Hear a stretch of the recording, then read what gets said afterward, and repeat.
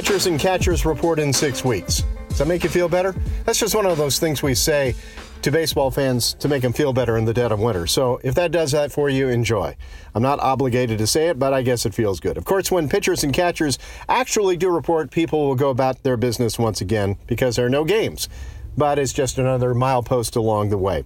And it's going to come up faster than you think. We're going to be down in Arizona at spring training. In fact, perhaps before spring training. And I can tell folks are antsy. They're antsy for baseball to return. They're antsy for the Giants to do something. Well, they've done something, but I wouldn't call it a big splash. And all I can say to fans right now is, well, you're going to have to remain antsy for a while longer. We did a Twitter poll on New Year's Eve at Ray Woodson 925. And of course, Twitter polls are highly scientific.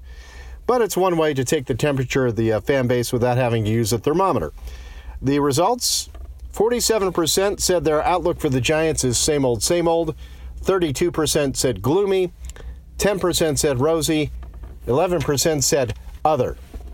Well, it was pointed out to me that gloomy and same old could be the same thing since the Giants have been bad for a couple of years.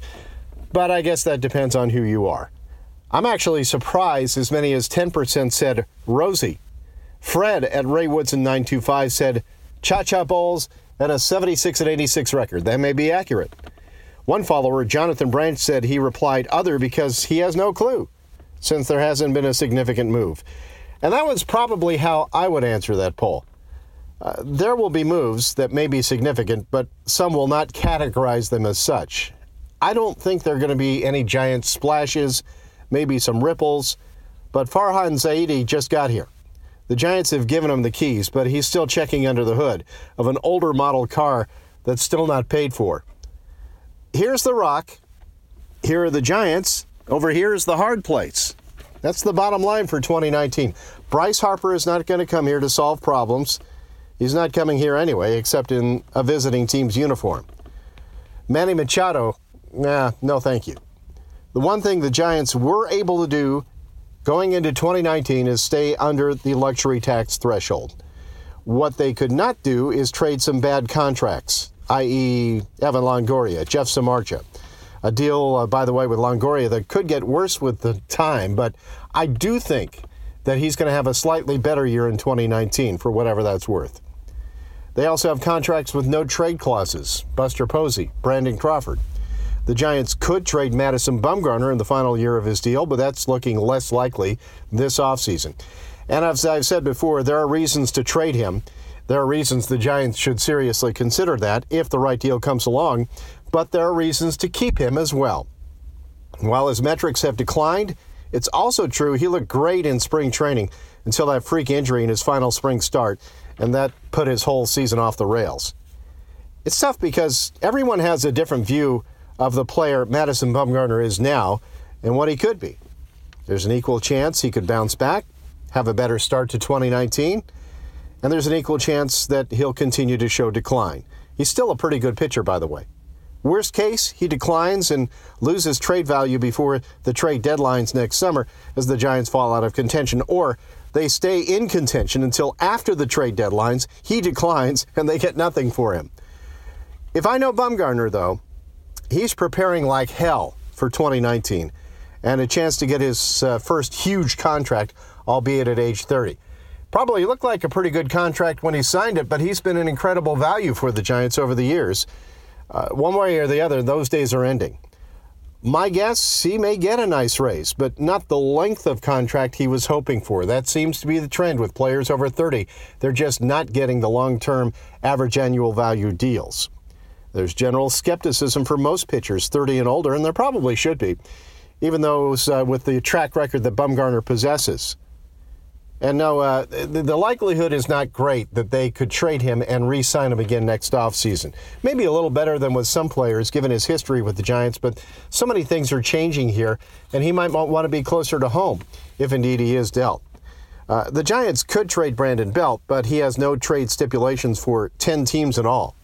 Yes, he's had trouble staying on the field, often because of random occurrences, concussion from a beaning, appendicitis. I love his quote about that, by the way. Who gets appendicitis in the middle of the season? It's kind of stupid. Yeah, it is, but what can you do? I don't know how I could prevent appendicitis in the middle of a baseball season. He had a bone bruise that sidetracked a great start to 2018. I just don't see him moving. And he's the guy, again, that people see with their hearts, not their heads. I see him as not as great as his greatest fans make him out to be, not as bad as his detractors make him out to be. So I don't see him moving if and until Joey Bart is called up and Buster Posey catches fewer games in 2020 and plays more at first base. Maybe that happens at that point. Buster Posey and Brandon Crawford, as I mentioned, no trade clauses, could still be pillars of this team at least for a couple of more years.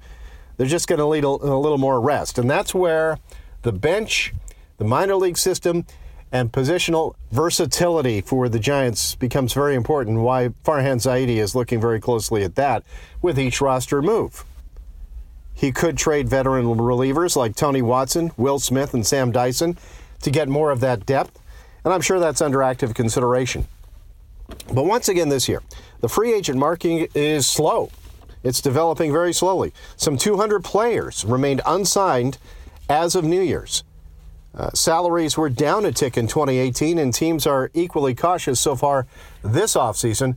And as Eno Saris of The Athletic mentioned to us in a podcast a few weeks ago, there's brewing labor trouble for this and for other reasons. For now, until teams sign the top available relievers, guys like Craig Kimbrell, David Robertson, Adam Ottavino, Zach Britton, we can look at trading veteran bullpen arms for prospects later this month after those guys are signed. And teams that are in contention are still looking for bullpen arms. That's still very much in play for the Giants. They might get some Major League ready players. They might get some players who can contribute right now. But that's the level of deal we're talking about, not a major splash. You should see that ball rolling fairly quickly on that front, though. Another incentive to keep Bumgarner around, Japanese lefty Yusei Kikuchi signed with the Mariners. Veteran lefty Derek Holland looking elsewhere. He says the Reds have been in contact. Johnny Cueto is still recovering from Tommy John surgery. And Derek Rodriguez is in his second year. He's a promising pitcher, but you never know what the second year holds for young pitchers. And, you know, Holland was the Giants' best pitcher in the second half of last year, I think. He wants to stay in the National League. He's from Newark, Ohio. So the Reds are certainly a possibility. It looks like they're really trying hard to bolster their starting rotation. They got Alex Wood from the Dodgers and Tanner Roark from the Nationals. Kikuchi's pretty good, but with the money the Giants already have committed to their starting pitchers, they would have had to view him as can't miss. And yeah, he looks like a middle rotation guy, but that doesn't scream can't miss. They can't find a veteran version of that for less money. Or from the further development of a young arm like Andrew Suarez and Sean Anderson, yeah, then if they don't think that those are equal values or better for the Bucks, then go ahead and make a run at Kikuchi. But in the end, he decided to sign with Seattle. Zaidi did add a versatile bullpen piece in Pat Venditti. Versatile because he can throw left and he can throw right-handed, as we well know from the time he was with the A's. But that's about it from the holiday season for the Giants. Working against them in this free agent market, the ballpark, as far as hitters are concerned, and that free agents may not view the Giants as contenders, and why would they at the moment? From the front office point of view, 2019 ain't happening. Let me say that again. If they really had a sense of urgency that this team was on the cusp, you would see some big moves, I think. Bigger moves than we're going to see. That's reason number one that they're looking at 2019 as a year to be in a holding pattern, not a year to contend. It just isn't happening. Sure, they'll try to make the team better, spot by spot on the roster, and I think they can do that. They can make them a little more interesting. They can make them a little more competitive. But being on the cusp of wild card contention, that looks like an Inspector Gadget stretch right now. It's not a go-for-it kind of year. Working for the Giants in the free agent market, the organization carries a lot of respect around the game. Some players may look at it as a last shot to play for Bruce Bochy if they admire what he's done. And the market is slow. So far, Zaidi's strategy of patience paying off. But we're not talking Bryce Harper. We're not talking Manny Machado. What kind of player are fans hoping for? We'll get into that coming up on Triple's Alley Report. I just want to take a moment in the new year To mention Blue Wire Podcast once again, because the network keeps growing, pod by pod, city by city, year by year. Well, month by month anyway. We haven't got through a whole year yet. But it's amazing growth for the short time that we have formed. That includes a guy who was a frequent guest on my radio show over the years and who has covered the 49ers for USA Today and the Sacramento Bee. Chris Biederman now has the Candlestick Chronicles, so you can keep up with Chris in a critical offseason with the 49ers, and that's at BlueWirePods.com. All right, we had a little real talk about the Giants there, and if we got your daubers down, I'm sorry. Well, actually, I'm not sorry. That's just the way it is. And what's a dauber anyway? I think most fans are pretty realistic, judging by the poll we had this week. And we also had a little Q&A with Giants fans on Twitter. Some random stuff left over from the holidays. And question number one was, are you sad or glad to see Yasiel Puig go? Well, I got a few glads, a few don't care, and actually a few fans that are sad to see him go because they love to hate him, like what he brought to the rivalry. And in a couple of cases because they would have wanted to see him on the Giants. How about that? A couple of Giants fans saying that. At least we think they're Giants fans. I'm sure Madison Bumgarner isn't sad to see him go, or maybe he liked the confrontations because they ratcheted up the rivalry and the competition. I'm going to say Nick Hundley didn't dig his act. Me, I love the drama. Yeah, Puig could be a fool, but he could also distract the opposition. And I know many fans don't want to hear this, but he would have been a big improvement in right field for the Giants, warts and all. Yeah, I mean, listen, if he was hitting 300 and hit 30 home runs, fans would be out there licking bats like Puig. They'd be loving it. Most of them would. There'd be a few fans who'd be tired of his act after a while, as they were with Hunter Strickland for different reasons. But there would be people licking bats. Here's a pro tip. Don't lick the bat. It's not hygienic. It's a matter of how the warts would play in the clubhouse, and the Dodgers just showed you what they felt about that matter. Question number two. How do you feel about the prospect of the Raiders playing in the Giants ballpark? The Giants have confirmed they've been talking to the Raiders about the possibility of having them play this season before heading to Las Vegas. AT&T hosted Cal football when renovations were being done there at Memorial Stadium in 2011, and AT&T has hosted college bowl games. Of course, that wasn't during the baseball season. City of Oakland has sued the Raiders and the NFL for alleged antitrust and breach of contract issues, but the Raiders would need the 49ers' permission to play in their territory. How ironic is that after what the Giants and A's have been going through over the years? Levi's is not happening for the Raiders. Doesn't seem to be much interest on either side for that. Many fans don't like the idea of football games messing up the turf, and we've seen that with concerts already during the season. But the schedule could be worked out so that there is minimal crossover because Mark Davis doesn't like playing on a baseball field anyway at the Coliseum. They could be the road Raiders for most of September. Preseason games could be played elsewhere. As for October, well, put it this way. If you're a Giants fan, you hope that's a problem. It'll bring in revenue for the Giants and would help pay for the new state-of-the-art scoreboard, I guess. Still a chance the Raiders could stay in Oakland, but I think for one season, you could make it work at AT&T so football doesn't do too much harm and maybe does the Giants a little good for the fans who care about the Giants making extra money. As you might expect, most Giants fans who responded to me on Twitter want nothing to do with the Raiders. They say things like, go play in Vegas. Well, there's not an NFL-ready stadium in Vegas yet, so that's not happening. Go play in London. Well, they probably will play a game in London. And football at AT&T is an odd fit. I get it. But this is your occasional reminder that the Giants and the ballpark are businesses, highly successful businesses. Some would say greedy, and that's often the same thing. But I have a feeling a lot of fans are not going to care by October. Question number 3. Outside of Harper or Machado, what bat would you like to see the Giants get? Because they're not getting Harper or Machado. Let me preface this by saying I know some fans think no bats are heading the Giants' way. They figure there were no bats in the stockings over the holidays. It ain't going to happen. I do think via trade or free agency, Farhan Zaidi will bring in at least one contributing regular major league ready bat. Here are some fan suggestions. Troy Tulowitzki, just signed by the Yankees, Nick Castellanos, Marwin Gonzalez, Adam Jones, A.J. Pollock. I think the qualifying offer puts him off the table for the Giants. John Jay, he's looked like a future Giant for years. Yeah, maybe for a short-term deal.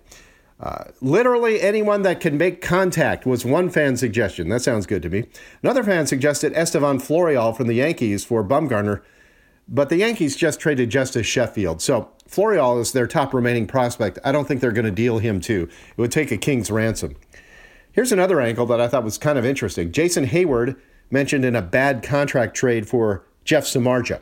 Well, first of all, the team would have to be sure that Samardzija is healthy again as he comes back from shoulder issues, I should say.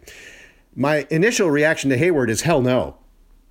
I thought that contract was ridiculous when the Cubs signed him for that much. 8 years, $184 million. His contract is longer than Samardzija's, going to 2023. He would be 33 by the time it's done. But he's 28 now. He got better last year offensively. Not saying much, but he did get better. Batting average went up. Strikeout rate dropped. Exit velocity and hard hit percentage went up. He worked hard with Chili Davis, determined to make himself a better hitter once again. .346 batting average with 2 outs and runners in scoring position. And he's great defensively. And the Giants were running Hunter Pence out there last year. So for the money, it doesn't look quite as bad. At least merits consideration, if nothing else. Another fan suggested Will Myers can play multiple positions, had injuries in 2018, should bounce back in 2019, has some pop, has some speed, but I don't see the Padres trading within the division. Here's another one, Mitch Haniger. Not bad, pretty good player, still on the good side of 30, but it sounds like even though Jerry Dipoto has been trading everybody inside, it seems, he wants to build around Haniger, and they just signed Yusei Kikuchi as well. So it's a rebuild that's in rapid progress, and it sounds like Haniger is a big part of their future. Local guy, went to Mitty High School, also an alumnus of Santa Clara Homestead Little League, along with my son back in the day. Avisail Garcia, that's another one that was suggested. So let's break down a few of these. Castellanos, the subject of inquiries from several clubs contacting the Tigers. Final year of arbitration, coming off his best offensive year, but like Miguel Andujar with the Yankees, weak in the field, whether you're talking third base or the outfield. Although he did improve in right field in 2018, that may not be saying much. Tigers seem motivated to deal, but do the Giants have the prospects to send? Well, if you judge by the Dodgers, probably not. The reports are that the Tigers were asking the Dodgers for their top prospect, Alex Verdugo, or catcher Keibert Ruiz, and the Dodgers balked at that. So that sounds like the Tigers will be asking for a player on the level of Elliot Ramos or Joey Bart. And I don't see the Giants doing that for Nick Castellanos. And .381 batting average against left-handers, a platoon-type player, that reduces his value as well. $11 million in the last year of his deal. Here's another guy to look for that I think very much fits what the Giants are trying to do. Marwin Gonzalez, switch hitter. He's a free agent, 30 years old in March, versatile, coming off a down year. So he might be a bit cheaper, but still had a 22.6% line drive rate in 2018. .301 batting average on balls in play. But other teams are interested in him as well. So it's a matter of going to a contender versus a team that is in at least a semi-rebuild. Certainly the Nationals are one of the teams that have reached out to him. So that's a player you want to think on the level of, though. Marwin Gonzalez, Avisail Garcia, Derek Dietrich. Garcia, after hitting .330 in 2017, plummeted to .236 last year.